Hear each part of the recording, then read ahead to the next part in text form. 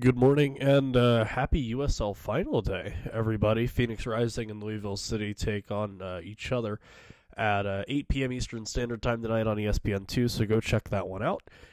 Real quick, thank you to Roughneck Scarves and the Beautiful Game Network for sponsoring us. Have a special You Play We Don't with Phoenix Rising number 8, literally and figuratively.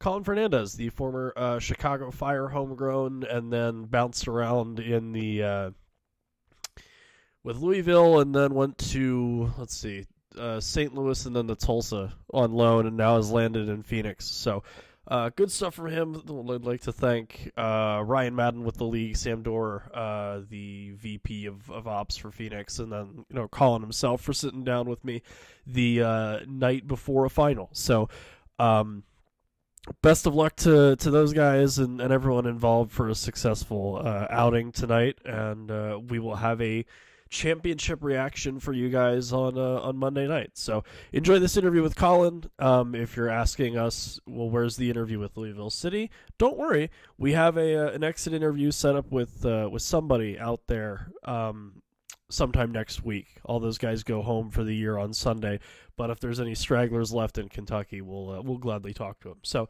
enjoy this with Collin. It was a really good talk for a guy who strangely enough has been a bit of a USL journeyman, and he's only 21. So hope you enjoy. Don't forget to give us a follow and things at the USL Show on Twitter, and check out our website, theuslshow.com. Until then, take care. Have a great final. Enjoy the rest of your week, and we'll talk to you guys on Monday. Alrighty, I'm good. I'm good Cool. to go. All right, man. Yeah, so, I mean, before we talk about this year, I think it'd probably be good for people to know kind of how you got to Phoenix, because it's been a bit of a journey. So, Yeah. for those that don't know, you came up through Chicago Fire's youth system, Yep. and then I think played for all of their USL affiliates. So I played the first year of the affiliate in 2015 with St. Louis, but I was Okay. actually loaned out here in Louisville Right. for a few games. And then 2016 was loaned out to St. Louis, and 2017 in Tulsa. Yeah. So I mean, it's a point of contention, more so with the two sides, I think, just because the kind of connotations that has to people. But what's it like for you as a player to bounce back and forth between Chicago to St. Louis, and then to Chicago to Louisville, then back to Chicago, then to St. Louis, then back to Chicago, then over to Tulsa? What is that like for you? And obviously, as a guy that didn't get a ton of minutes for one reason or the other each of those years, is it frustrating to go out on loan, which part of the purpose of doing that is to play games, and then not get to play games? Yeah, I mean it's always difficult, especially when you're young, and it takes some time to get to adapt to. And for me, I was loaned out to Louisville for a few games, then I was called back, and then in St. Louis the following year, and then I was called back, and I only played a handful of games, and it was frustrating to get called back and not really get into a rhythm for me. So because I was starting to play and then I got called back, which was hard. But then last year was great because I was there for the whole season. Right. So I got to play 30 games in the season, which was amazing for me in my development. So yeah, it was definitely frustrating in the beginning, but I'm grateful for my time and all the places that I went, because that's what's got me here today. Yeah, and then not only all of the team changes for you, you also switched national team allegiances in 2016. Yeah. So that's so that's something else. So my father is Peruvian. Okay. Has Peruvian citizenship. And the law actually 2 years ago was that you had to work there in order to get citizenship. So it was hard for me to get citizenship in Peru while I was supposed to go to the Under-20 World Cup qualifiers with them. But I couldn't get my citizenship done in time. So I went from there, and then Tab Ramos called me into a camp in April of last year, and I went to that, and I picked up a hamstring injury in the first game, which was unfortunate. Yeah. But yeah. So there's a running theme here for you, Collin, and it's a lot of back and forth, I think. Mm-hmm. How big is it for you to finally not be on loan, and B, to not only be with a pretty solid USL team, but a USL team that has made it to the Cup final? Yeah, at the end, yeah, it's actually a huge relief. Sure. So at the end of last year, I looked at it, I said, okay, I had a pretty good year, but now I need to find somewhere where I'm comfortable. Yeah. So Patrice, the old coach here, was calling me before, like right when the options came out from MLS, when mine didn't get picked up. He was calling me. And I was like, look, give me a couple more days. But for me to have a coach that wanted me here, that enjoyed what I brought to the table was everything and anything I could have asked for. So for me to land in Phoenix, like such a great place, great organization, great club, for me to land here was a dream. For sure. Yeah.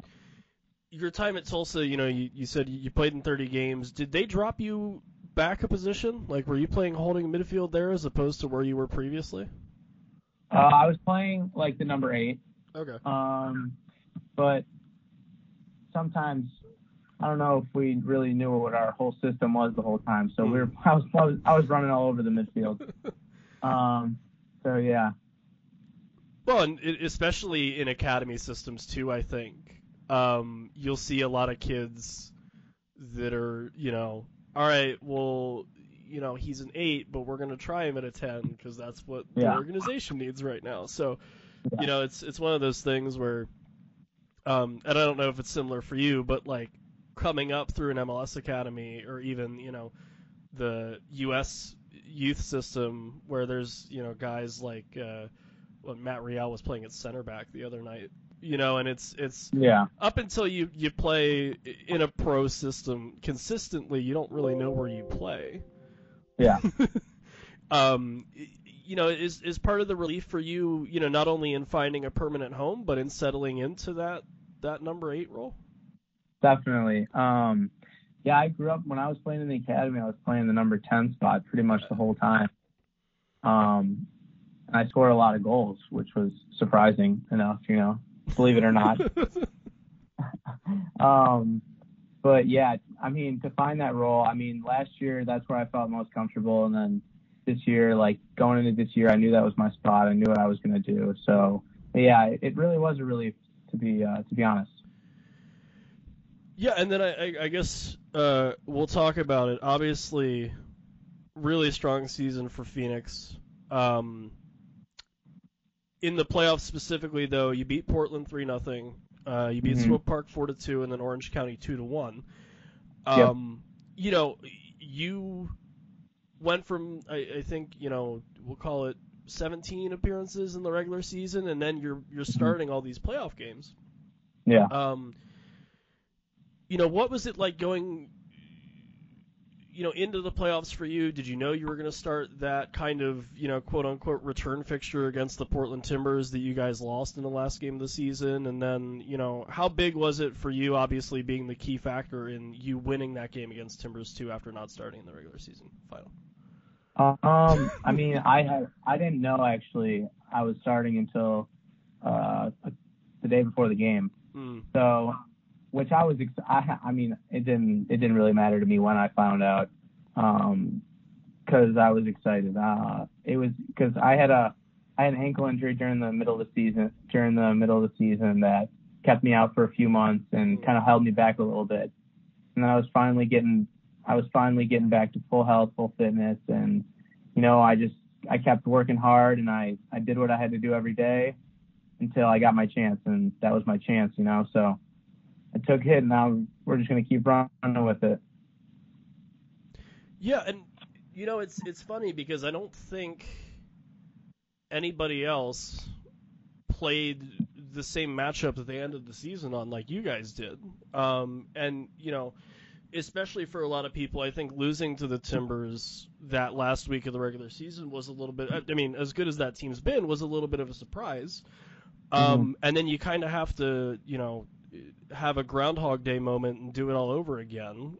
What was the, thought process, or what did, Coach Shantz say to you guys having to play that same team, in a quick turnaround when they just beat you?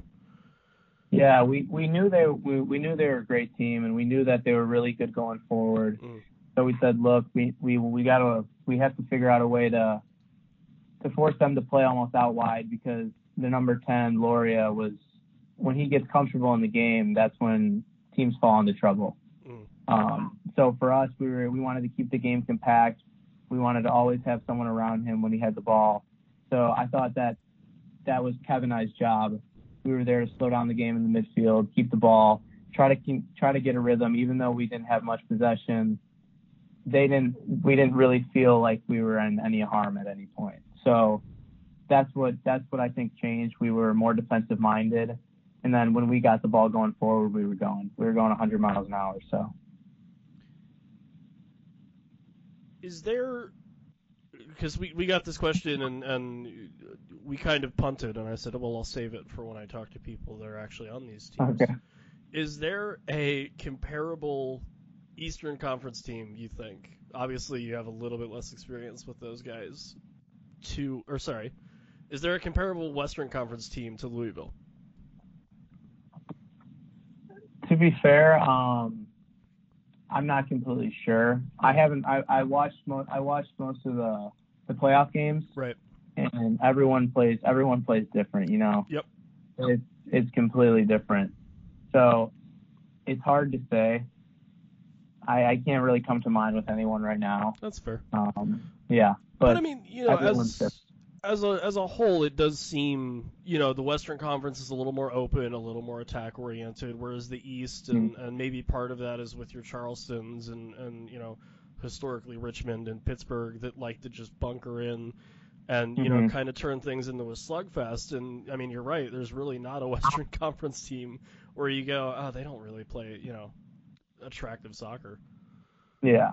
So it's interesting, and it's funny. Obviously, the setup in USL is a little different than MLS or even USL League One coming in with one table, where it's by and large the Eastern Conference and the Western Conference don't really play each other. Yeah, for sure. Yeah, we were talking about that actually. Sometimes we wish we get to see what the Eastern Conference is like for a couple games. Yeah, for sure. For sure, especially with 3,200 teams or whatever it is now. Yeah. It's wild. And for as much talk as Drogba gets, and I guess I'll just ask because it'll come up. What's it like for you playing with a guy like that? You being someone that I'm gonna guess probably like played as him in FIFA back in the day. He's actually my younger brother's favorite player ever. So like you have bragging rights on the family forever, right? Like you're gonna go home for Christmas and be like, hey, I played with your favorite player. Yeah, pretty much. No, but honestly, it's really special because I've learned so much from him, especially with just the being patient, waiting for your opportunity. Because he was the guy. He's my locker buddy, so he was the guy I was talking to. I sit right next to him every day. I get to see what he does every single day. So for me, like when I was, because it's always a struggle when you don't play. Right. But it's all about how you respond and how you react and play, or when you get that opportunity. So for me, when I was talking to him, he was helping me. He was helping me with that. He's like, look, you know what? You always got to be ready. You never know what could happen, and that's exactly what happened. So I'm very grateful for all that he's done for me, for this club, and for everyone here. How long did you have the, fear of God, if I talk to this man the wrong way, he's going to like strike me down or something kind of, anxiety? No, I never really get starstruck over someone. So for me, it was this is my teammate. You know, I'm gonna treat him like every other guy. You know, but everyone has respect for each other. You treat someone the way you want to be treated. So yeah. At the end of that, as well, that's what it was. And it's funny, for as much and rightfully so, mainstream media attention and things like that he's getting for the league and for you guys, and just the final in general.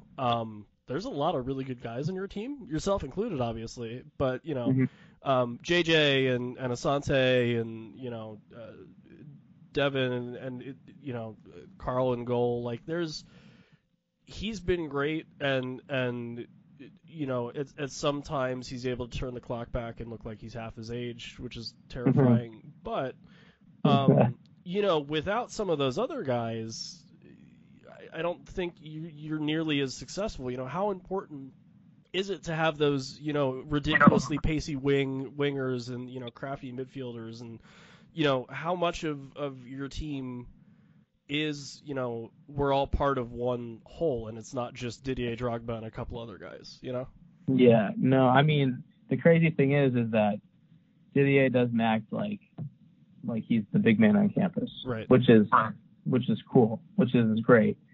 And Solomon Asante is, for me, the MVP of the league. Mm-hmm. This guy's a fantastic, unbelievable player, but even better person. He's someone you always want to be around. And same with JJ. JJ's a great guy, and what he does on the field just is amazing. And to see the goals that he scored this year, the bicycle kick, I mean, it's been enjoyable to play with. He's been enjoyable to play with and to watch. So for me, those two guys are fantastic. And even Carl has had a tremendous year. And Carl's actually my roommate. He's not here right now, but he's my roommate. He's one of my good buddies on the team, and to see him, I'm very happy for him to see how well he's done this year. And I'm very excited. So I guess I have two more for you, and then I'll stop wasting your time because you have a decently soccer match tomorrow. Is the home field advantage, do you think, for Louisville a little less, given that it's not at Slugger, it's at Lynn? Like, it's actually on a, pretty nice soccer turf as opposed to a baseball diamond? Or do you guys, is that not even crossing your mind in terms of, hey, at least it's not on a baseball field? Yeah, we're definitely saying, hey, it's not on a baseball field. Like, we like our odds a lot better. Right. Yeah, everyone else kind of breathed a sigh of relief that we don't have to look at that field again for a couple months. So that was... Yeah, definitely. Well, it's tough. I mean, you saw what happened last week against Red Bull when the guy slips on the penalty and it changes the whole game. So, I mean, to play on a regular field is I think it's a must do for a championship game. Sure. I mean, a little more intimate, and I'll be interested to see how the crowd reacts, because I mean it's such a great atmosphere as it is at Slugger, but with that being, I think that only holds 7,000 or 8,000 people. It might be a little louder than normal, but you guys are used to playing in front of some decent crowds yourselves, so. Oh yeah, it's been unbelievable the past few weeks, especially even last week in Orange County. Right. The fans were crazy. It was awesome. I mean, to see them storm the field after that game was awesome. So, last question for you: who's the guy that you're just gonna try, come hell or high water, to shut down tomorrow night? Who do I want to shut down tomorrow night? Yeah. It's hard to think. You have about. A couple of options. There's only a few guys on Louisville that are really good. It's not like they're running, Are we talking as a team, or are we talking personally or as a team? Oh God. No, I'm gonna need like a person, like call your shot kind of thing. Okay. Let me see. Well, it's got to be someone in the midfield. Right. Yeah. I mean, there are three guys in the midfield that are great. They're all good players. I mean, I played with Ilicic and I played with Niall McCabe. Mm-hmm. I know they're both great players, so I have to say one of those two. But really, I mean, the one. Pardon? If you can neutralize any of them, it's a job well done. To be honest, of course. with you. I mean, I'm gonna try to take care of one, and I know Kayvon Lambert's gonna take care of the other. So that's what our plan is. Good man. Collin, I appreciate it. Thank you very much. Best of luck. I can't be partial, but I will say, best of luck, and we'll see what happens tomorrow night. Thank you very much. I appreciate no problem, the call. brother. Take care. Yeah, have a good one.